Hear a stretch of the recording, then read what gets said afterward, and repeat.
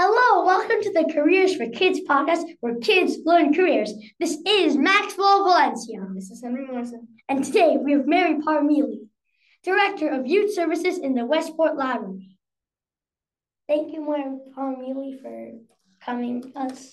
You're welcome. And you know what? You can just call me Mary. Okay, Mary. And tell us what you currently do right now. So I am, as you said, the Director of Youth Services. So here at the Westport Library, that means that I am responsible for programs and collections from birth until age 18. So we go all the way through high school, basically, for youth services. Well, that sounds good. So I have a teen librarian and I have children's librarians that report to me, as well as shelvers. We have about somewhere between 18 and 20 people working in our department right now. Okay.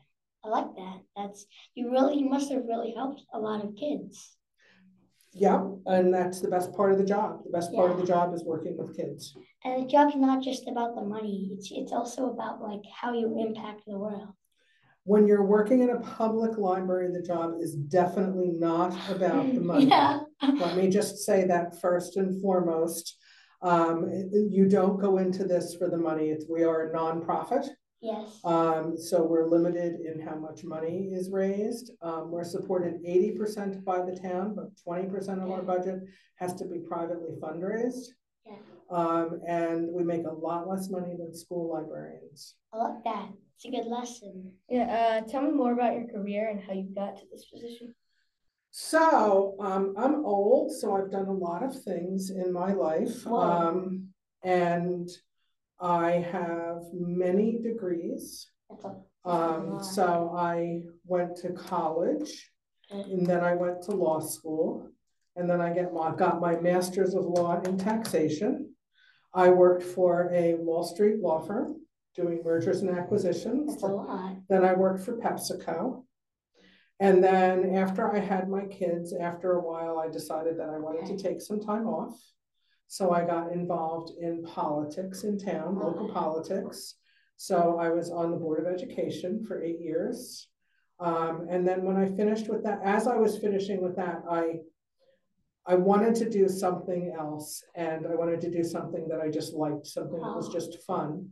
So I became a shelver in the children's department here at the Westport Library. And then I became a substitute. Okay.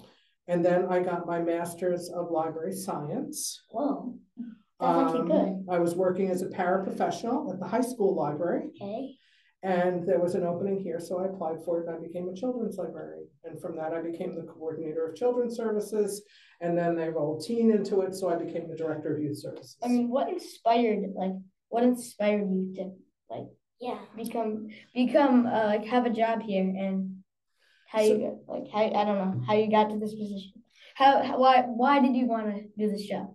Because like I said, I had worked at a Wall Street law firm, so I had done, the mergers and acquisitions where you're working around the clock, and you're dealing with multi-million-dollar deals, and it wasn't fun. It just wasn't fun. And I decided that I didn't want to have a job that took that much of my life. I wanted to have a job where I could enjoy my life.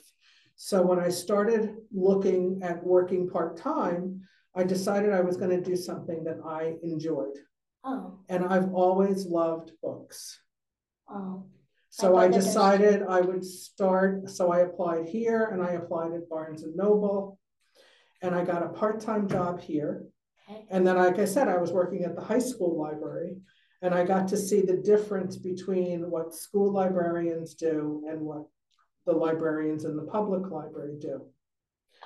And the things that I enjoyed the most about the job were the things that happened all the time at the public library, but only sometimes at a school library. So I decided that I wanted to work and be a librarian at a public library and not a school librarian. And that actually surprised me, because when I was on the Board of Education, I really liked everything to do about education and the Westport schools. But this was just more fun.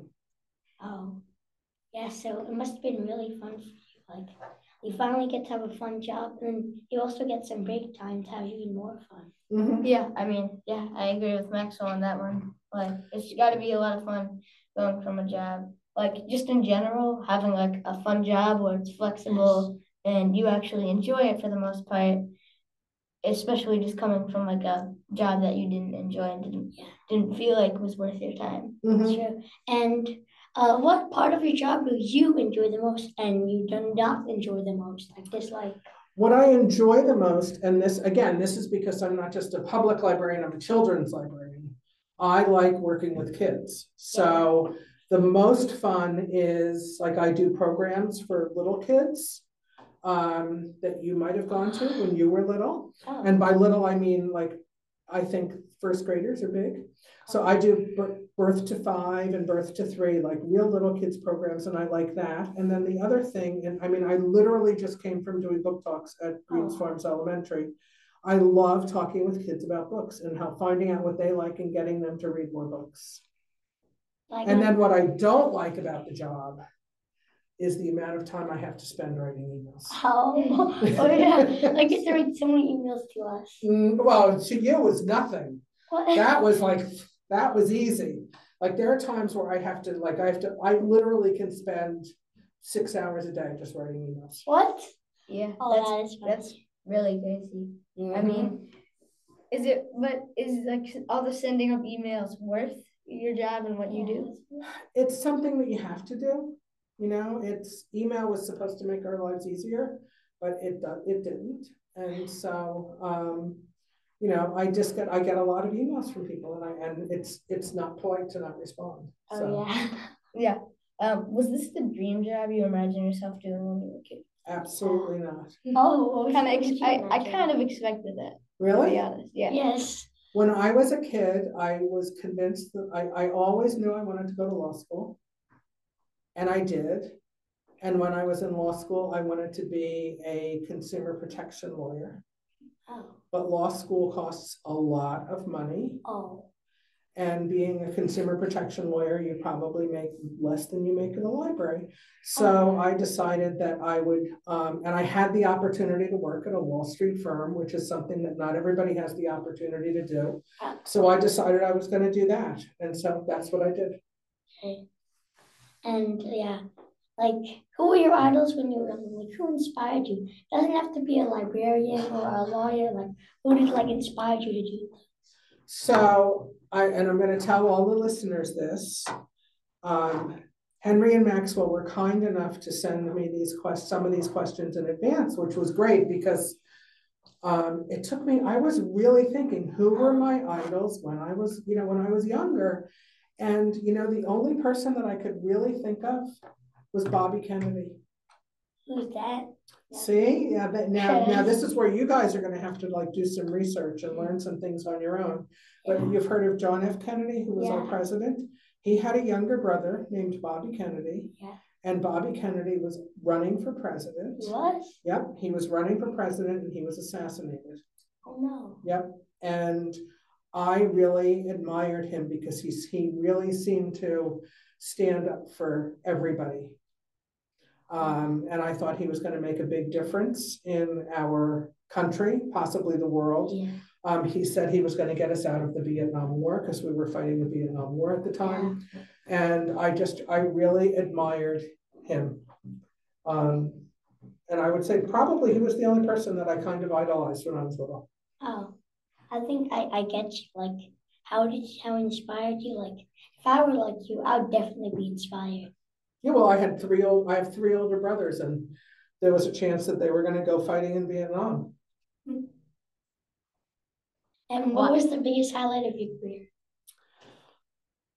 I think the biggest highlight of my career, like there's many, but I think the thing that stands out the most is when I get to meet authors, and I've gotten to meet a lot of authors. Oh. And like I had dinner with John Muth one night. I've had dinner with Raina Telgemeier. Whoa. I had a fabulous conversation with Sharon Draper.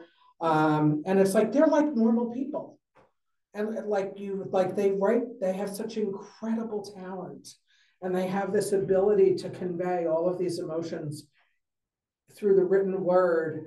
And just getting to meet them is just unbelievable. Like I knew Rana Talmager. I like her books. Mm-hmm. She's one of the nicest people, and her husband is also nice. Like they are so nice. Like you're a star. And they went around. I was at a banquet that they were at. I was at their table. They went around and had a conversation with every single person at the table. Whoa. Like they made a point of talking to every single person. They're really nice. Very nice. Yeah. Like if I was someone, I think they're nice. Yeah, I feel like, I mean, I don't know why I feel like this, but I feel like a lot of like celebrities, or just like famous people in general, wouldn't be as nice in real life, but those people are. So yeah. What are the biggest challenges that you think can be solved on the generation that you would want to be solved? Okay, well, obviously, if you look outside and you see the haze, climate change is, I think, a huge thing that is going to, I don't, I think that's going to be up to your generation, and hopefully it's not too late. Because they're saying that the reason why we're having as many wildfires and as intense and long lasting as they are is because of climate change. Yeah, I think we have like a little nick of time left to fix it, but then if we don't, we're kind of doomed. I feel like a lot of people are just not taking enough action. Yeah, I agree. And the other thing I would say is that your generation is going to have to solve is the problem that this country has with guns. Oh yeah, no kidding. Like Tawana, like is so dangerous according to like murder rates. And like I mean I don't know, just in recent years, like school shootings has climbed up. Oh yeah, that was making me angry. Just like the amount of like just violence has climbed up. It used to be like nobody even like knew there weren't school shootings. Yeah, like and now it's like, oh, there was another one. Yeah, and it's kind of just like, it's sad that it's becoming more like just a regular like thing on a regular basis. Like, oh yeah, another one happened. That's sad. Instead of like, oh my God. But it's just really sad that that's starting to become a normality. And just with a bunch of other stuff, it's kind of sad that that's starting to become like just more of a regular thing, like something we all know, and that's like. And maybe because you have lived through when it became a regular thing, maybe it'll be your generation that solves the problem. Yeah, because like I know a lot of that stuff started happening like the mid 2010s, early 2010s. Like I think it like started skyrocketing like after or around like the Sandy Hook incident. And I know New York City, I used to live there, and like there were not like I lived there until like 2020, but like in more like before 2020 and like I don't know, probably just like let's just say 2011, 2010 to like 2016, 2017, like there wasn't much violence. But if you look on the news now, there's so many things about like I know in my subway station, like the one that I used to go to, someone got killed and someone got like shot in the elevator there. Didn't someone get choked? So like just stuff is not like it's just becoming more of a normal thing, but I think it just shouldn't be that way, and we need to do something to stop it.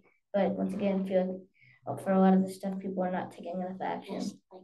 Like the governor, he said that there's a problem with like mental health of like Texas, and some people also think that like that the people are getting way too many access to guns, and we should stop using guns. Yeah, and I know some laws are starting to help that, but then it's not enough as a force as to just completely stop it in its tracks. And if someone wants to follow in your footsteps as like a librarian in your careers, what would you tell him or her, like youth services? Okay, so the first thing I would tell them is that they have to be prepared to go to school for 2 years after college to get their Master's of Library Science, because that's a requirement. And the other thing I would say is that, especially if it's somebody your age, I would say from now until you get to that point, get as much experience in different libraries as you can. So you can volunteer at libraries. When you're older, you can work part-time in libraries. But I would say work in different libraries, because I figured out that I wanted to be a public librarian because I was working in a public library in the school library.